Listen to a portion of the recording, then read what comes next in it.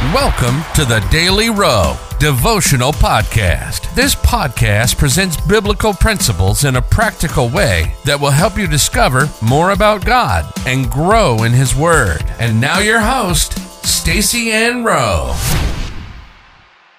Hello friends, and welcome to another daily devotional. Today we focus on the topic, see the Holy Spirit as your companion.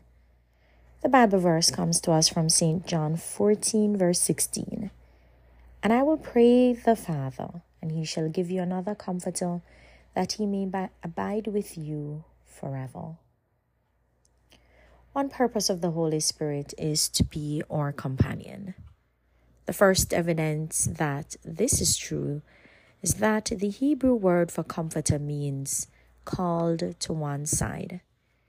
It suggests that the Holy Spirit is called to walk beside us or be our companion. In addition, when Jesus told His disciples that He would ask the Father to give them another comforter, what He said next was very important.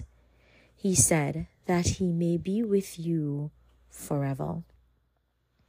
What the scripture is telling us is that one reason Jesus wanted the Holy Spirit to come is so that He will be their companion forever.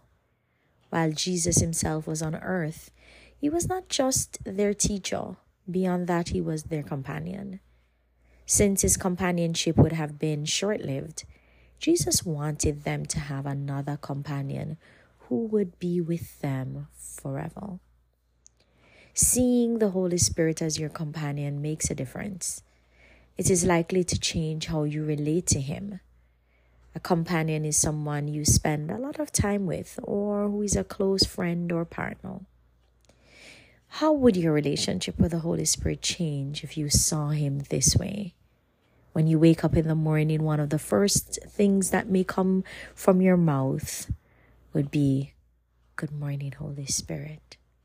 Thereafter, you may sing songs of adoration to Him and ask for His input in every decision that you make. The result of this approach is that your relationship with the Holy Spirit will evolve to the point that you see Him as your friend and partner. Is that not where you want to be? It will begin with how you see Him. Do not just see Him as your Lord. See Him as your companion. Life application.